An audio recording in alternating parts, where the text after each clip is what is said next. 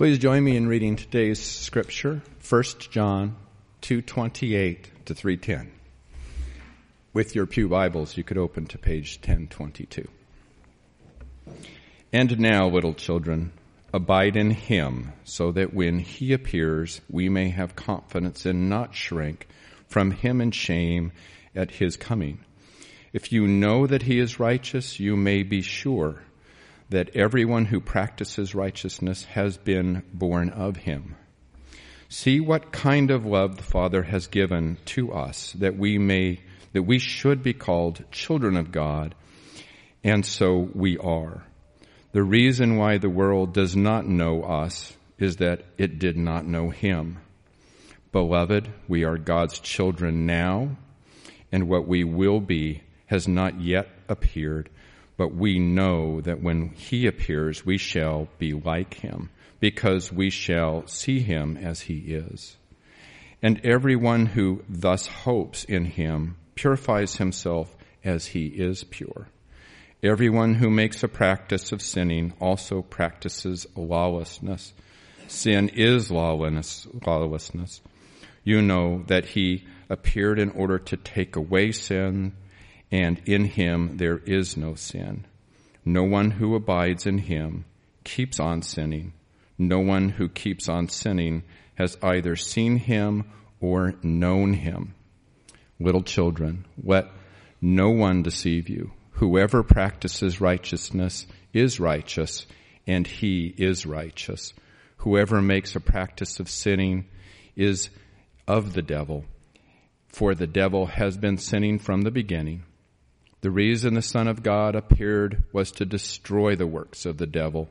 No one born of God makes a practice of sinning, for God's seed abides in him, and he cannot keep on sinning, because he has been born of God. By this, it is evident who are the children of God and who are the children of the devil. Whoever does not practice righteousness is not of God, nor is the one who does not love his brother. This is God's word.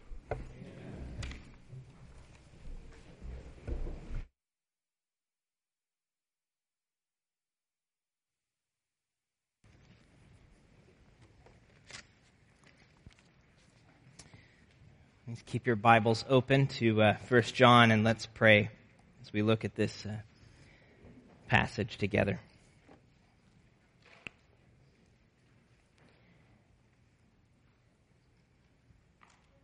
Gracious Father, your word is living and active. Sharper than any two-edged sword, it pierces to the division of soul and spirit, joints and marrow, revealing the thoughts and attitudes of our hearts. And God, I pray this morning that your word would do just that it would penetrate to our hearts, to reveal to ourselves and to you what is in there, that we might treasure Christ more deeply today. In Jesus' name, amen. On June 18th, 1901, a young girl named Anastasia Nikolaevna was born to Tsar Nicholas II, who was the last emperor of Russia, and of course to his wife Alexandra. As tensions grew in Russia at that time, there was a lot of unrest. It came to the point where Nicholas abdicated his throne in hopes of avoiding an all-out civil war. The family was then placed under house arrest, spent time in one country house and then later another. War eventually came, nonetheless, in the form of the Bolshevik Revolution. And on in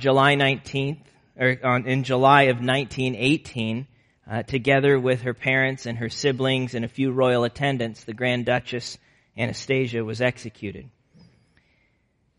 Or was she? The story of Anastasia Romanov has captivated imaginations for decades, not merely for her royal heritage, but for the numerous rumors that she, among her family, somehow escaped execution that fateful day. The rumors began almost immediately. Several women coming forward claiming to be Anastasia. One woman, probably the most notable among them, went under the alias of Anna Anderson and insisted on her story from 1922 all the way to her death in 1984, including a legal battle in Germany over the Romanov inheritance that lasted until 1970. Some of the family corroborated her story, family friends. Others insisted that she was an imposter. Her story was immortalized in a 1956 film, which later was the inspiration for the Disney animation that many of us are probably familiar with. But you think of what's at stake in claiming that identity. Not merely fame and celebrity, but royal status and a claim on the Romanov inheritance. But to make good on that claim, you have to prove that you're a true child of the king, of Nicholas II. Something that Anna Anderson was never able conclusively to do. Well, the Apostle John in our passage this morning is interested in helping us answer a similar question. How can we know whether we are true children of the heavenly King, of God? And how can we recognize imposters? As we saw last week when we looked at 2:18 through 27, not everyone who claims to have a genuine relationship with God can be trusted. There are imposters. There are false teachers who would seek to lead God's people astray. There were in John's day around his readers several who were teaching a different way to know God, a way other than through Jesus, a way that in fact denied Jesus as God's eternal Son. They were imposters. They were actually serving the enemy in attempting to deceive God's children. And so John, in kind of picking up that argument and carrying it forward, wants to show his readers how to know if someone is a true child of God. That's what he is talking about in the beginning of our passage in chapter 2, verse 29. If you know that he, God, is righteous, you may be sure that everyone who practices righteousness has been born of him. He wants you to know whether someone's been born of God. And then he is still talking about that when he gets to the end of our passage in 3:9 through 10. No one born of God makes a practice of sinning, for God's seed abides in him and he cannot keep sinning because he has been born of God. By this it is evident who are the children of God and who are the children of the devil. Whoever does not practice righteousness is not of God, nor is the one who does not love his brother. And so John is interested in this question, how to tell if someone has been born of God, if they are a true child of God. Because again, think about what's at stake. Not fame or riches, but an inheritance that can never perish, spoil, or fade. What's at stake, as we're going to see, is nothing less than eternal life. That's what's at stake. And so John is basically going to help us answer two questions this morning. First, why should I want to be a Christian? Why should I want to be a Christian? What is the benefit of being a true child of God? Why should I be thankful if that's true of me? Or why should I care if it's not true? What's at stake in being part of God's royal family? That's the focus of chapter 2, verses 28 through chapter 3, verse 3. And then the second question is, how can I know if I really am a Christian? How can I tell if these benefits actually apply to me? Or if someone who's trying to influence me, how can I tell if they're the real deal or an imposter? What are the identifying marks of a true child of God? That's his concern in chapter 3, verses 4 through 10. And so two questions. We'll start with the first one. Why should I want to be a Christian? To be identified as the true child of Nicholas II meant fame and riches for Anna Anderson, if she could prove it was true. But what is the benefit of being a true child of God? And there is a lot someone could say in answering that question. Why should someone want to be a Christian? But John points us to three specific things in the passage here: security, love, and hope. Those are the three major benefits he's holding out before us this morning. Security. If you think about it, there are few things that undercut the quality or depth of a relationship more than insecurity. We want to be loved and confident of that love. We want to know where we stand with someone. Not live in constant fear of being rejected by them. We want to know that we're accepted for who we are, not for what we do or who we're supposed to be. In fact, we want it so badly at a human level that we are willing to lie and manipulate and control others in order to get that kind of security in our relationships. And yet, it's a need that cannot be met on earth. No human relationship can bear that kind of weight. They crumple under it. You can tell stories and stories of that. Many of you can testify to that. Our need for security is met only through an abiding relationship with the God who will always do what is right and never let his children down. And that is what God promises to his children who abide in Christ. If you look at chapter 2, verse 28. And now, little children, abide in him, remain in him, continue to make your home in Christ, so that when he appears, we may have confidence and not shrink from him in shame at his coming. If you think about, the story of all of those who claim to be the royal duchess, their lives were marked by insecurity, anxiety, fear. Will they be accepted or not? Will people believe your story? Where are you at? Would they have a place at the table and part of the inheritance? For those who truly belong to God, who are true children, who have been born again of God, whose sins have been forgiven, who have been cleansed by the blood of Christ, the kind of anxiety and fear and insecurity over where we stand with God and will we be accepted when we finally stand before him, that melts away through Christ. We have a security, an eternal security that has been established, accomplished by our Savior. We need not cower in fear before him because our sin has been paid in full by Christ. As we sang a little bit ago, thinking of the glorified saints in heaven, they are more happy, but they are not more secure.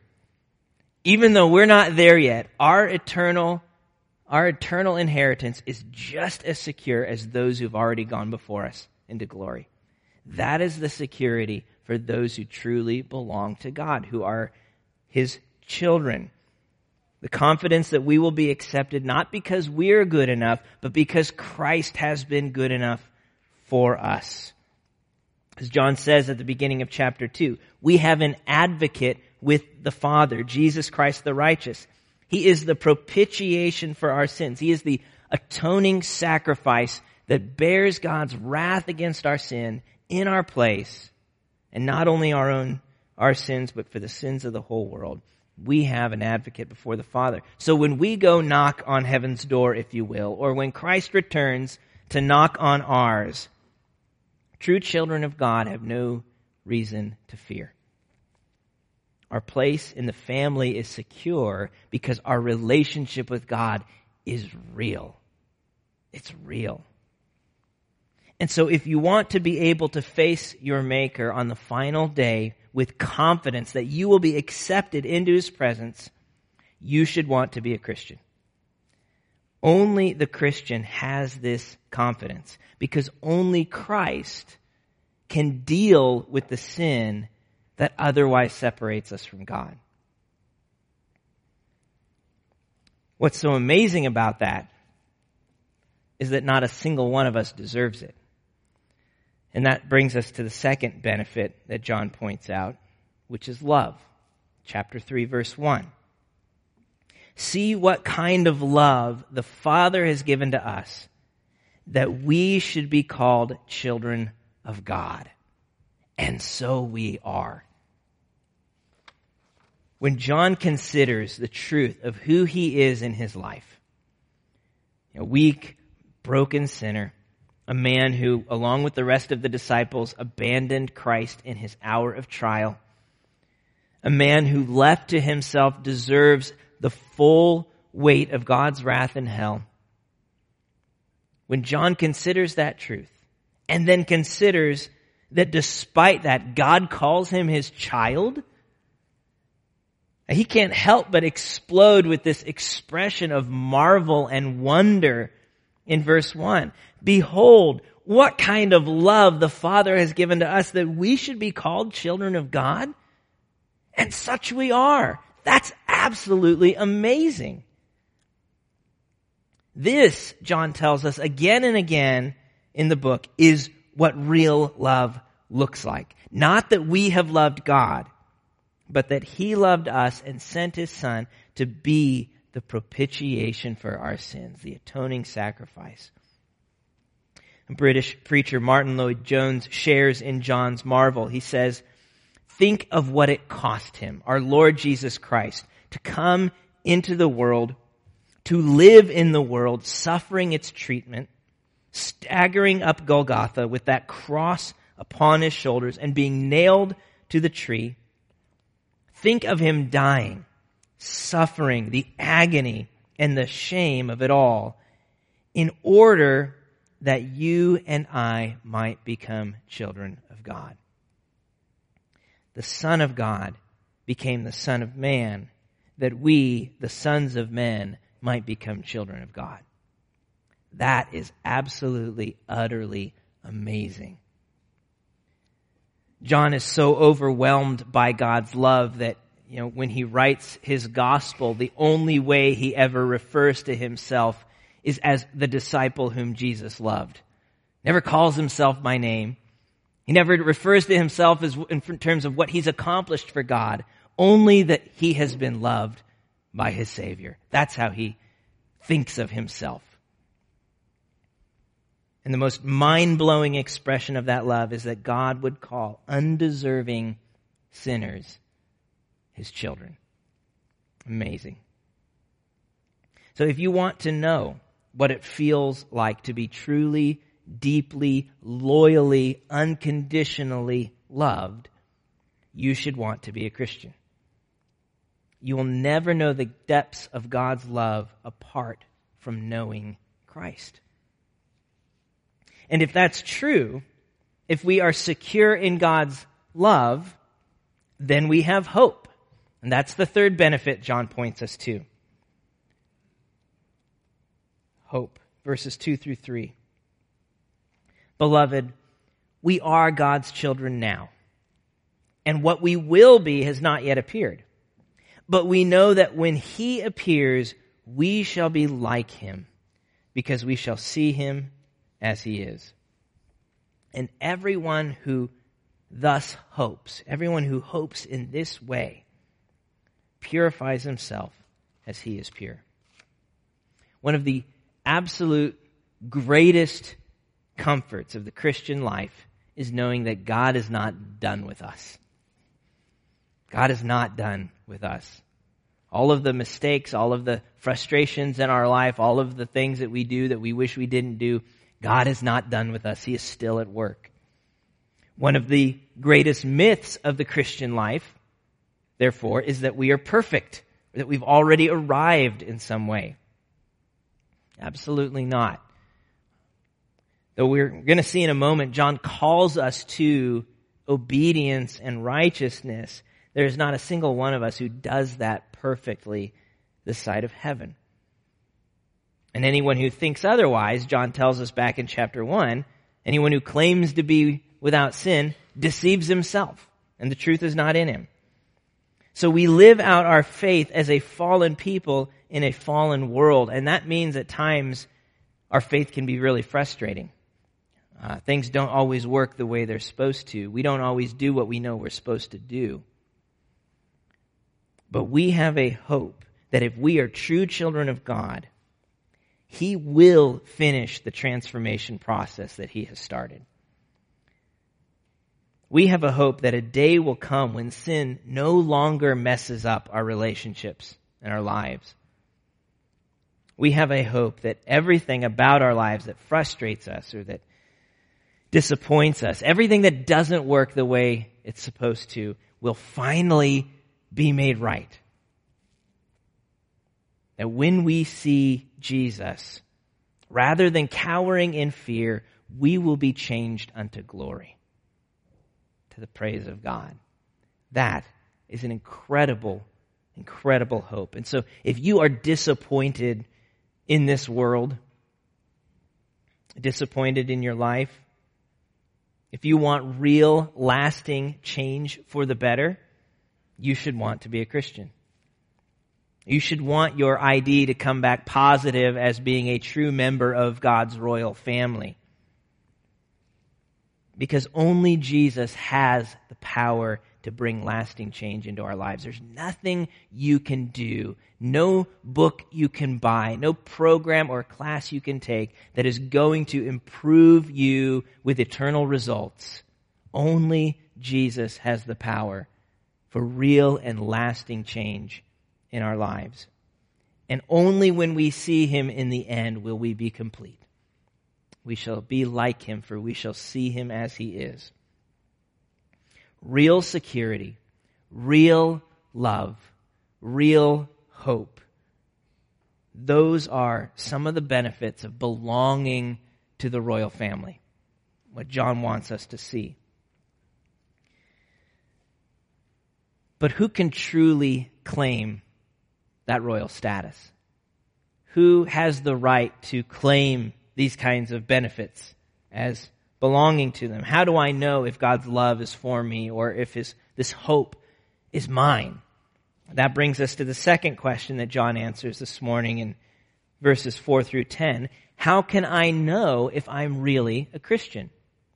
How can I know if I'm really a Christian? What are the identifying marks of a true child of God?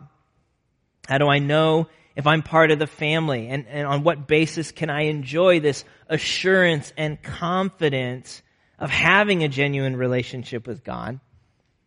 How can I not only spot imposters, as John was concerned about last week, but truly know if I personally apply, if I'm a Christian? Now, if we were to ask John how to become a Christian, he would no doubt point us to the answers that he's already given in the gospel that he wrote, the Gospel of John, such as John 1:12. But to all who receive Him, who believed in His name, He gave the right to become children of God. Or you think of John 3:16, that famous verse, for God so loved the world that He gave His only Son, that whoever believes in Him shall not perish but have eternal life. And so, if we were to ask John, how do I become a Christian? He would point us to passages like this and say, it's through faith in Jesus Christ. There's nothing you can do. He's not asking you to be good enough. He's not asking you to clean up your life and then come to God. It is through turning away from sin and taking hold of Christ in faith, following, trusting Him as your Savior and King. But the question that John is inviting us to ask here in 1 John is slightly different. Not how to become a Christian, but how to know if I truly am one. How do I know if my faith is real or if I've just been pretending or going through the motions? And here's where the passage gets a little confusing and even a little bit uncomfortable. Because when we look into the text and see John's description of what a true child of God looks like, and then look up in the mirror and see if we match that description, it feels like we're on this search for the Grand Duchess all over again. Nobody really seems to fit the bill.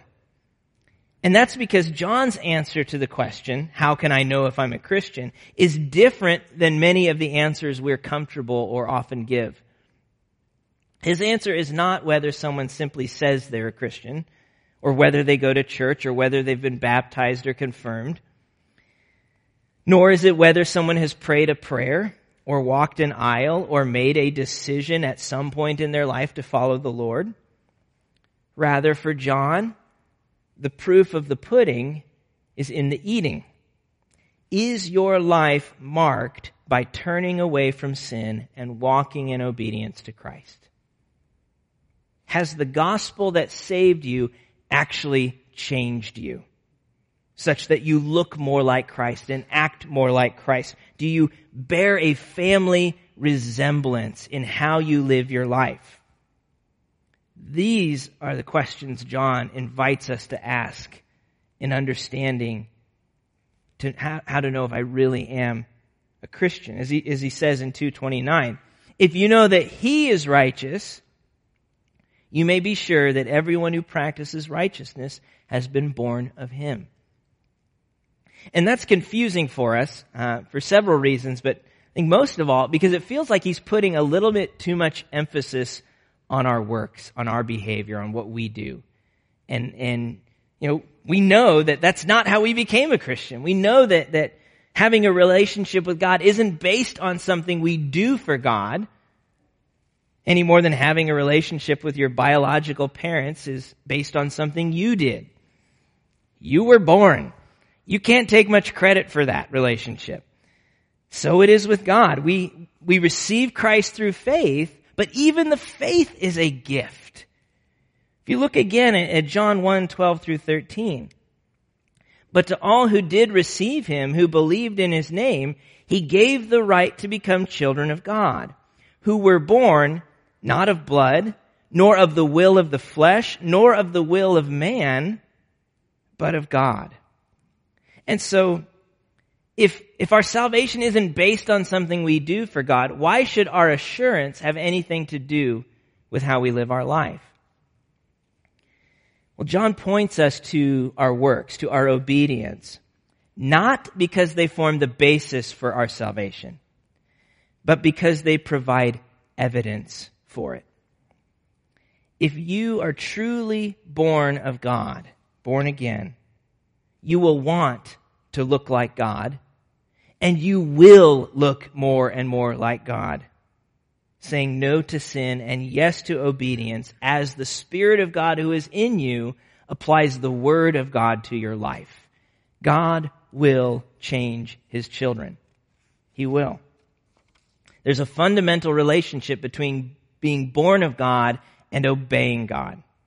Or to put it conversely, there is an incompatibility between pursuing Christ and pursuing sin, such that if you have a casual, comfortable relationship with sin, if it's no big deal to you, something that you pursue and honestly enjoy and aren't concerned about, then you're probably not a Christian.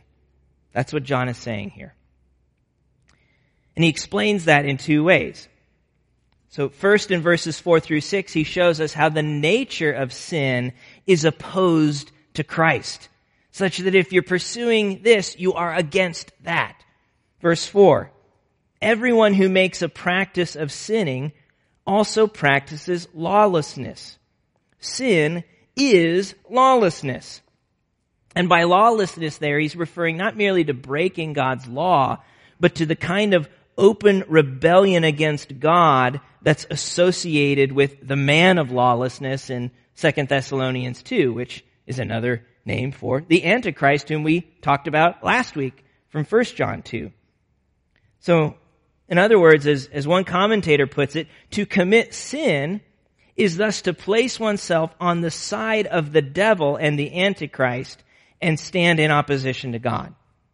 If you are for sin, you are against Jesus. That's how it works.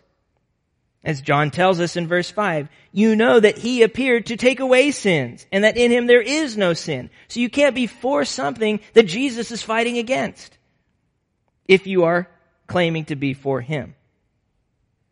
Practicing sin and abiding in Christ are incompatible. Therefore, in verse 6, John makes the very bold announcement. No one who abides in him keeps on sinning. No one who keeps on sinning has either seen him or known him. That is an uncomfortable statement. No one who abides in him keeps on sinning. No one who keeps on sinning has either seen him or known him. But don't worry, it gets even more uncomfortable as we keep going. The second way that John points out the incompatibility between pursuing Christ and pursuing sin, by way of helping us answer this question, am I really a Christian, is by showing us the source of sinful behavior over against the source of righteous behavior. And that's what he does in verses 7 to 10. Verses 7 and 8. Little children, let no one deceive you. Whoever practices righteousness is righteous as he is righteous. In other words, obedience comes from God. Whoever makes a practice of sinning is of the devil. For the devil has been sinning from the beginning. Sin comes from the devil. And again, that means that to be for sin is to be against Jesus and his mission. The reason the Son of God appeared was to destroy the works of the devil. So you can't say, I have fellowship with Jesus when you are actively working for the other team. True children of God do not take a casual or complacent attitude towards sin. In fact, according to John, they can't. Precisely because they have been born of God. Verse 9. No one born of God makes a practice of sinning, for God's seed abides in him. And he cannot keep on sinning because he's been born of God. The Spirit of God that marks us and that regenerates us, that makes us new, abides in us, and it doesn't let us continue down that path. So, one of the obvious questions you have to ask when you read a verse like that, is John saying that a Christian will never sin or never sin again? Some have taken this chapter to mean that and have come up with all sorts of interesting ideas.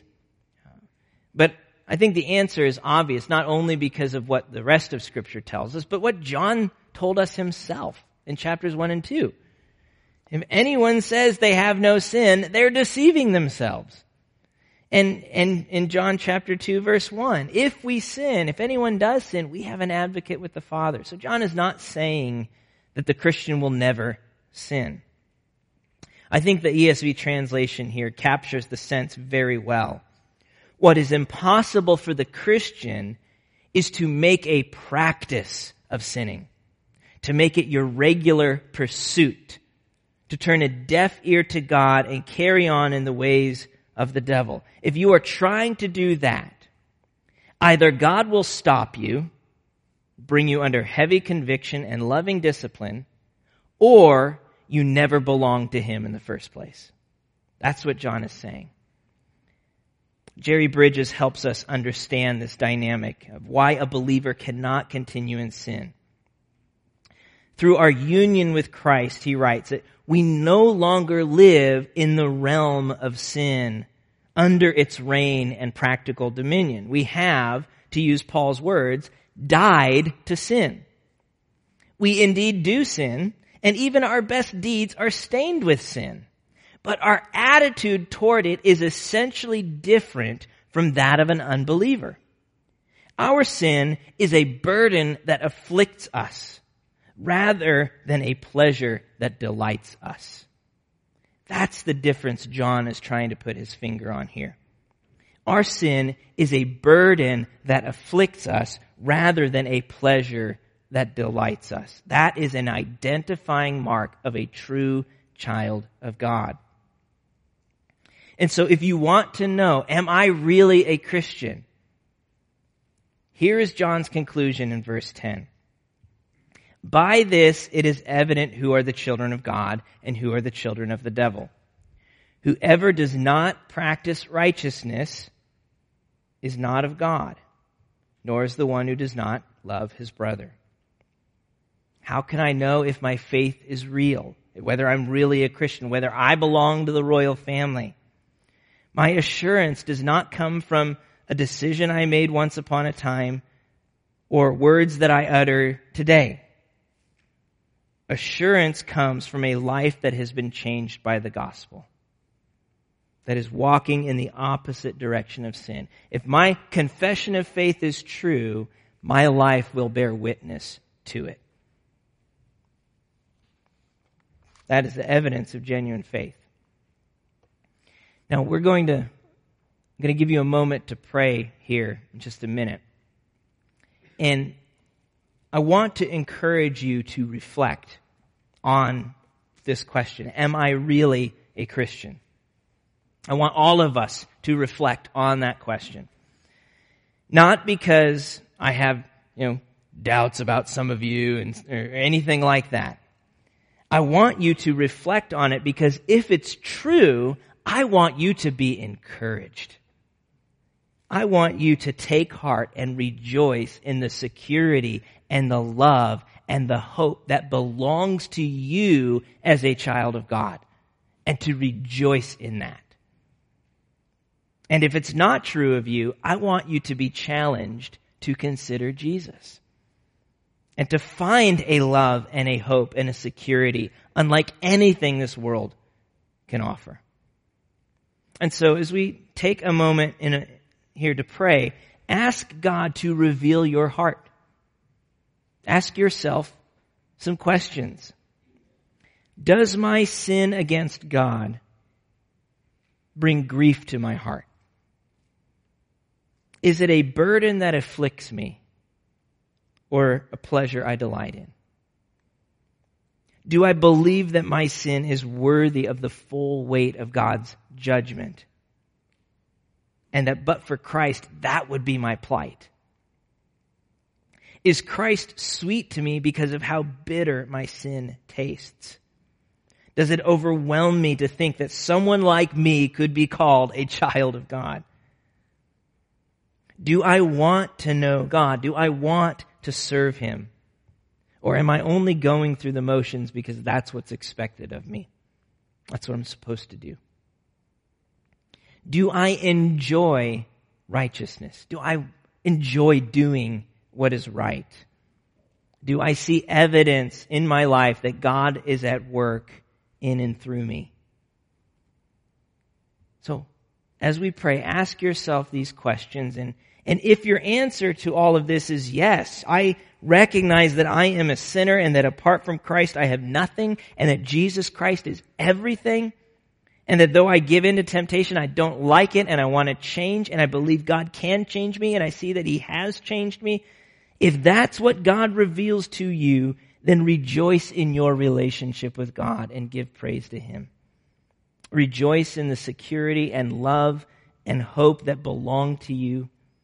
Marvel at His love and take confidence that when He appears, you will have no need to hide. He delights in you and He loves you because you are part of the family.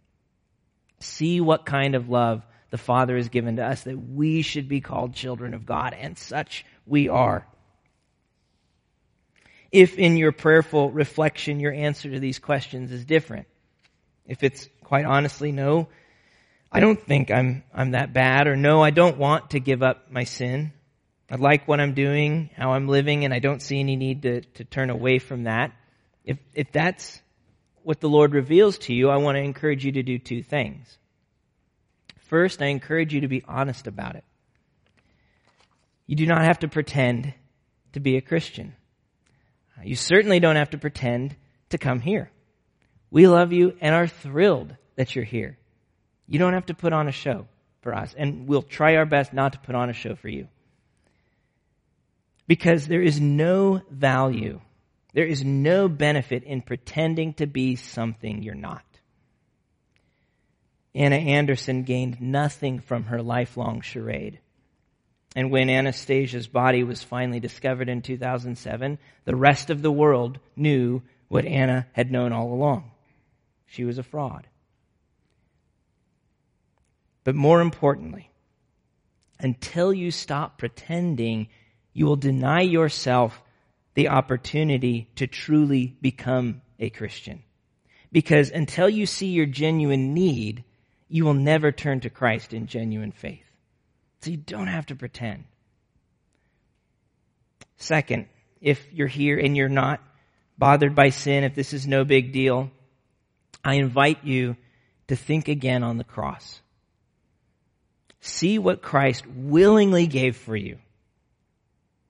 Consider the pain that he endured, the abuse, the suffering, and recognize that his death was that bad because our sin is that bad. His death was that bad because his love for you was that much, that he was willing to go through that to rescue you from that. The only way you could be redeemed is for the eternal Son of God to die in your place, and he did it willingly. Think on the cross. Ask God to show you your sin for what it is so that you can see Jesus for who he truly is, our advocate before the Father. Turn from sin, trust in Christ, and see what kind of love the Father has given to us, that we should be called children of God. So let's take a moment and reflect prayerfully on these things, and I'll close our time in a minute.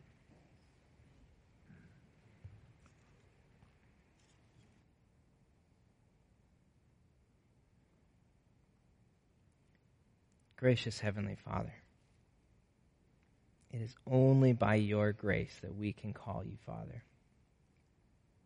And we praise you for that grace, for the absolutely unimaginable privilege of being called your children. God, we praise you for Christ who makes it possible through his life, his death, his resurrection in our place. Lord, would you reveal our hearts and encourage your children to take confidence in your love and the hope that we have in you, that you are not finished with us. May we never cease to marvel at the privilege of relationship with you. Lord, I pray for those among us who are wrestling this morning with what we've seen as you reveal sin in our hearts and lives and what that means for our relationship with you. Lord, for those who truly know you but are finding themselves weighed down by guilt and shame, remind them that their debt has been paid in full. Encourage their hearts with the freedom that comes from the gospel and give them confidence in your presence that they are accepted not because of what they do, but because what you have done for them. For those who are coming to terms, Lord, with the idea that they might not really be a Christian, or maybe for those whom this morning simply confirmed what they knew all along, God, I ask for grace. Open eyes to see sin for what it is, that their eyes might be open to see Christ for who he is in all of his love and all of his beauty. Give them faith to be born again, not of blood, nor of the will of the flesh, nor of the will of man, but of God. May all of our lives, God, be marked by the truth of your gospel,